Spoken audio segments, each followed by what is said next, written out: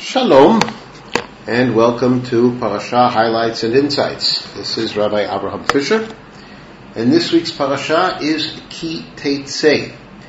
It is a continuation of Moshe's great shiur, lecture, presentation before he dies. It's the second of his three last shiurim, and the theme of this shiur has been and continues to be the mitzvot. In Parashat Ki Teitzei, Moshe continues on the theme of mitzvot, teaching us quite a number of mitzvot. In fact, Parashat Ki Teitzei has the largest number of mitzvot of any single parasha. Standard count says that there are 74 mitzvot in this parasha alone. Some of these mitzvot have appeared earlier, some of them have not, and in some cases this is an expansion of ideas that we have seen elsewhere. But it is a parasha with many, many mitzvot. Now, seeing connections between the mitzvot is not always that easy, but there are a few themes that go throughout Parashat Ki Teitzei.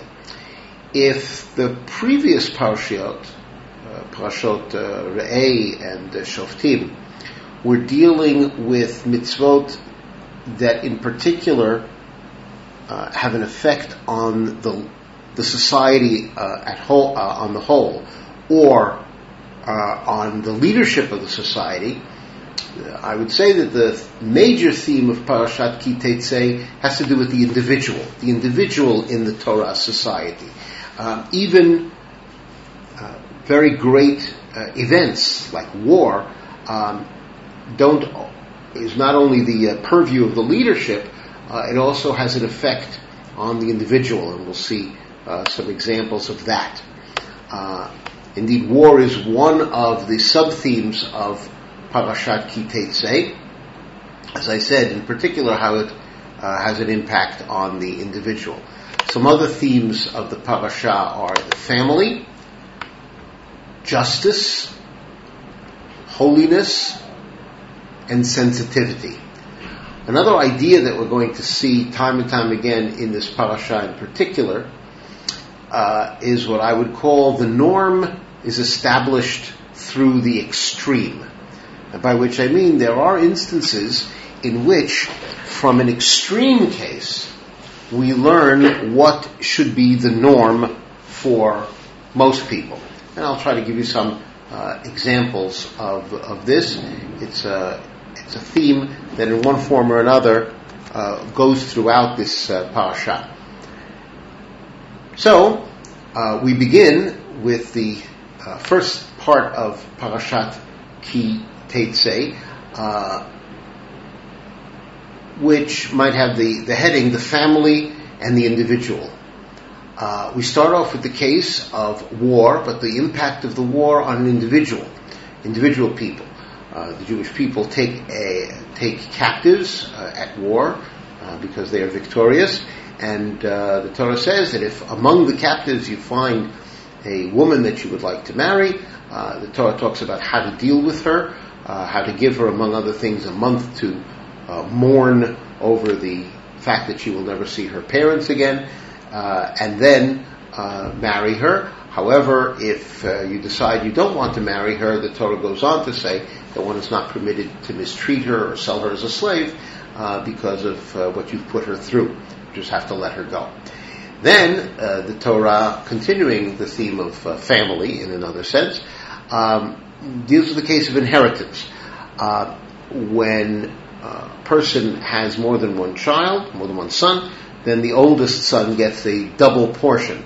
The Torah gives a situation in which a man has two sons from two different wives, and because of his feelings about the different wives, he would prefer to give preference to the son of the loved wife, but that son happens to be the younger. Says the Torah, no, you can't disrupt the rules of inheritance. You have to give the double portion to the older son, no matter how you feel about his wife. about this child's mother. And then finally the Torah deals with the extreme case of a rebellious son who is so rebellious that it's very clear that he is going to continue on a wicked path, and then the Torah says that this child is to be executed. The Chazal explained that the actual conditions in which this would take place are so specific that it really could not possibly happen. It never has and never would. But these rules are here to teach us, just to give us an opportunity to learn. But I would say it's not only to give us an opportunity to learn about a mitzvah that would not happen, but rather to extract from this mitzvah some very important general rules about the importance of education, the importance of parents being united in the way that they educate and raise their children, and so on. The next section goes to a great extreme and talks about execution. In certain cases, if a person is executed, his body is left to hang. However, the Torah says that the body must be taken down and buried before it gets dark, because it's a disgrace to the human body, which has been created in the image of God, to be left out hanging. Now, here would be an example of what I was saying earlier about how the norm is established through the extreme. Because indeed, not only an executed criminal has to be buried on the same day, but everyone is supposed to be buried on the same day, unless there's a good reason to delay, usually for the honor of the dead. But the basic principle is that everyone should be, that the body should be buried on the same day. So the Torah teaches this norm, this rule, from an extreme case. And we can say, if the body of a convicted criminal, someone who has acted so in such a wicked way that he is executed by the court, it's execution by stoning. If such a person's body requires burial, so much more so everyone else's. So here's an example of what I was saying, how the norm is established through the extreme case. The next section in the parsha has to deal with our responsibility towards the property that belongs to others. And in this context, we learn about caring for a lost object. You find something that's lost, you must return it, and helping others and their animals if they need help.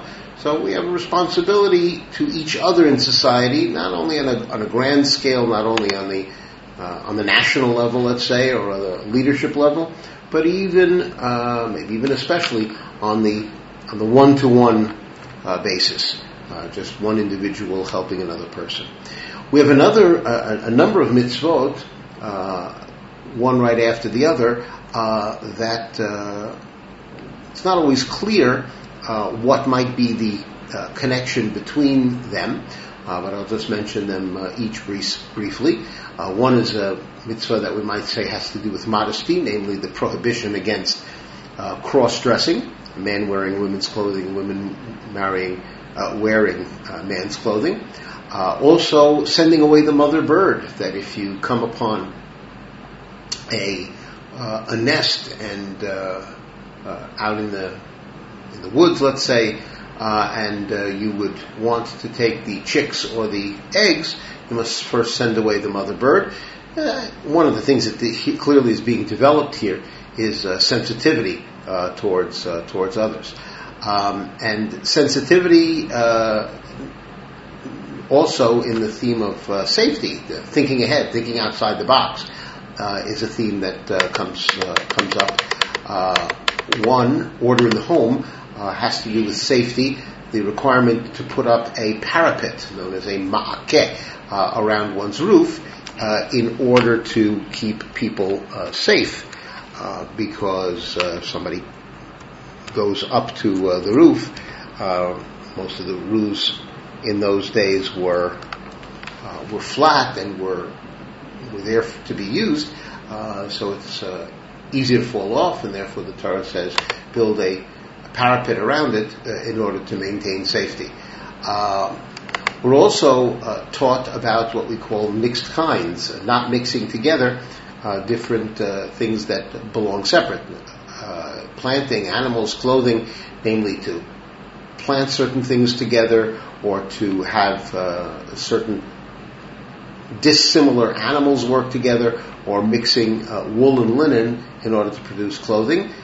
This has to do with a general respect for the way that Hashem has created the world. We do have an obligation to try to improve the world as best we can, but we have to realize that there are limits. And then also in the same context, we have a repeat of the mitzvah of tzitzit. In this parsha, they're not called tzitzit, but there is an obligation to place fringes on the corners of our garment in order to remind us of our general responsibilities as Jews. Then there is a section which I would entitle Relations Between Men and Women, and there are quite a few examples of this. A man accuses his new wife of infidelity,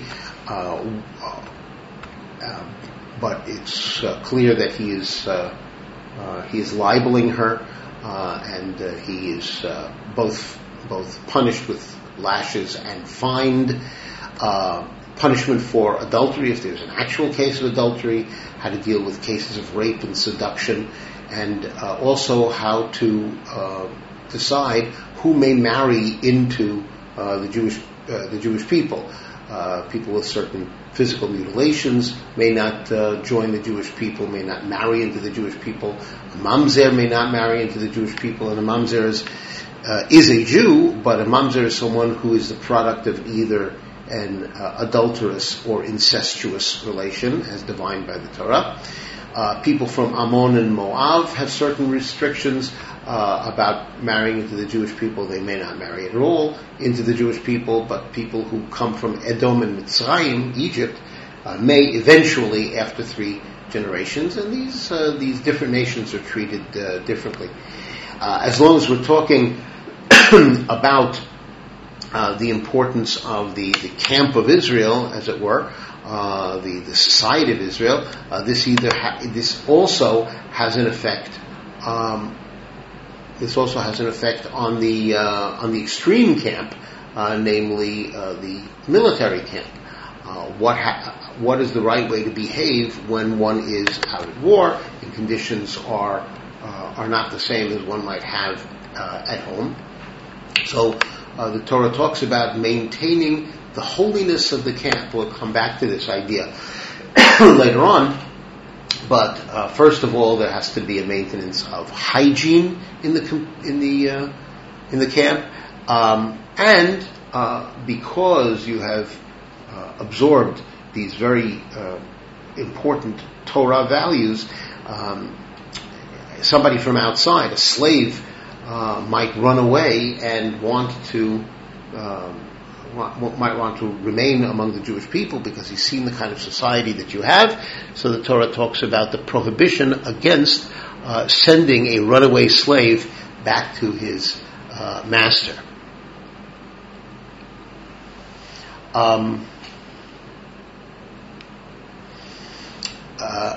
We continue with some other mitzvot that have to do with restrictions placed on offerings. Certain types of offerings may not be brought as a sacrifice in the temple. And then we get into a section of what you might call economic justice. A repeat of the prohibition against charging interest. This is a very important idea. Also, the importance of honoring one's oaths. Oaths are very often taken in a court situation. The rights of workers. How a person in the first year of marriage has to focus on his wife, and he is free from certain community responsibilities, and also how to deal with collateral that has been placed in someone's trust until the end of a loan. The Torah deals with how to deal with the kidnapping, how to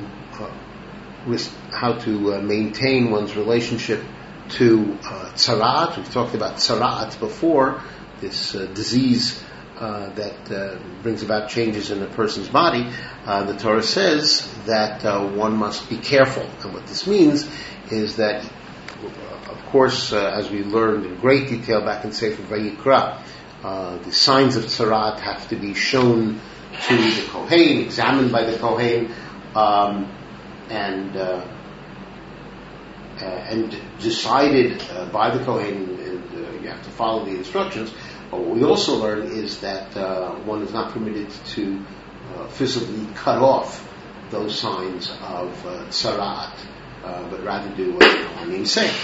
The Torah goes back to the subject of economic justice, continuing to talk about collateral, paying workers on time, punishing someone for a crime, and also care for someone who's unfortunate. For example, giving tzedakah, charity to someone who's in need, how to deal with the something that has fallen, a forgotten sheaf, and leave that for the poor. The Torah deals with cases of someone who is given a punishment of lashes and the limitations, how many lashes one must give, no more than what the Torah prescribes. That's 39 lashes. How to work an animal and not to mistreat the animal. Then we come into the case of Yibum and Chalitza. Just very briefly, Yibum is the situation where a man dies without children, so his wife is to be married to one of her brothers, and if the brother does not wish to do so, so this relationship is disconnected through a process called Chalitza. The Torah talks about not embarrassing others, and also maintaining accurate weights and measures. Again, that's business ethics, and but again on a day-to-day basis. And the Torah concludes this parasha with the obligation to remember the encounter that the Jewish people had with Amalek. In a sense, after we've gone through all of these mitzvot that embody Torah values, we have to be aware of the anti-Torah value nation, and that is Amalek. And so we are taught to remember what Amalek did and to set about destroying Amalek. This is known as Parashat Zachor, and we're taught that we are required to read this parasha or hear it read from the Torah once a year. The standard practice that Chazal instituted was to do so before Purim, and that's what's called Parashat Zachor. However, if someone was unable to hear Parashat Zachor back then, and according to many, this obligation applies to men and women equally, so one could fulfill it any time during the year. This year is a perfectly good opportunity. This Shabbat is a perfectly good opportunity because that's when this section is read. I want to go back to the part of the parasha that talks about the sanctity of the camp. The Torah said that when you go out in the military camp, so you have to be on your guard against anything that's improper, anything that's bad. Again, we're talking about a military camp where conditions are different from the comfort of one's home. There aren't the regular hygienic facilities that you have available at home. Nevertheless, the Torah says you still have to maintain these values as we're going to describe them. This is yet another example of what I would call the norm being established through the extreme. If one is required to maintain this, even in a military camp, then certainly in the comfort of one's home. One issue that the Torah deals with is if a person becomes unclean through a nocturnal emission, so he has to stay outside the camp and not re-enter, and then towards the end of the evening he bathes and may re-enter the camp. That has to do with Tum'ah. Also, we deal with hygiene of a person who needs to relieve himself. So the Torah says when you set up a military camp, you must designate a place that's outside of the camp where people can use for that purpose, and that everyone must have among the gear that he brings with him into battle, in addition to whatever weapons and so on, must also have a digging implement, some kind of a spike that one can use after relieving oneself to dig and to cover it up. So here the Torah is concerned even with something as mundane as this, but the point, as I've been saying, is if the Torah is concerned with this level of concern and sensitivity, even under the extreme conditions, situation of a war, of a military camp, certainly the same thing will apply under other circumstances. And it has an effect, because what this will do is it will make the camp holy, as the Torah concludes this section, because Hashem Elokecha mitalech b'kerev machanecha. God Himself is walking, moves about in the midst of your camp, lahatzil lecha, in order to rescue you. God is going to be there to help you be victorious in the war. V'latet oyevecha lefanecha, and to give your enemies before you. So God Himself is present in the military camp.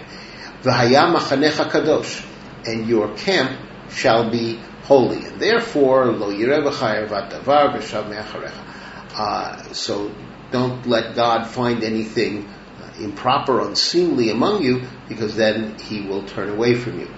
On the words v'haya machanecha kadosh, Rav Shimshon Raphael Hirsch takes note of what we might call a grammatical anomaly. The word v'haya is singular. The word machanecha is written with a yud, which would suggest that it is plural.